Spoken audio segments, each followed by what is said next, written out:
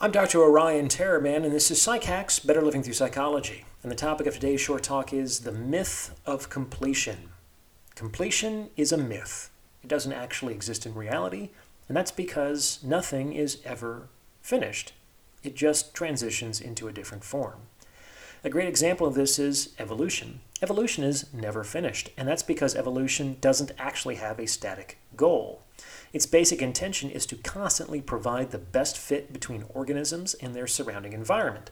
But as the environment changes, then the concept of best fit changes as well, which in turn changes the environment ad infinitum. Like most things in life, evolution is a never-ending process. So why do people think that completion exists? Now, before I explain this tendency, please remember to like this episode and subscribe to the channel. It takes less than a second, costs you nothing, and it's how you can support me in my mission to deliver free, high-quality content to the world. Thanks for your help. All right. The reason why people believe that completion exists is due to a bias inherent in perspective.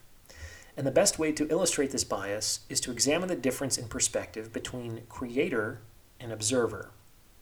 Let's take the Mona Lisa, for example. Now, from the observer's perspective, the Mona Lisa is a finished work of art. We all have the idea of what it is, and we can examine and count and tabulate all the brushstrokes that went into its composition. From this perspective, from the perspective of the observer, the Mona Lisa is complete. However, it's a different story from the perspective of the creator. There was no objective sign given to Leonardo da Vinci that not a single additional brushstroke was necessary to complete his masterpiece. It might be hard to imagine the Mona Lisa different from how it is. However, that is an observer problem. Da Vinci didn't have that problem.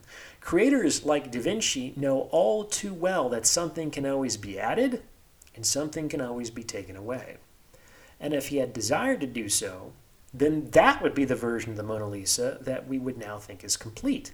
The idea of completion lives entirely in our heads as an artifact of our perspective bias as observers. Creators understand that they never really complete anything. They just sort of decide that they're done.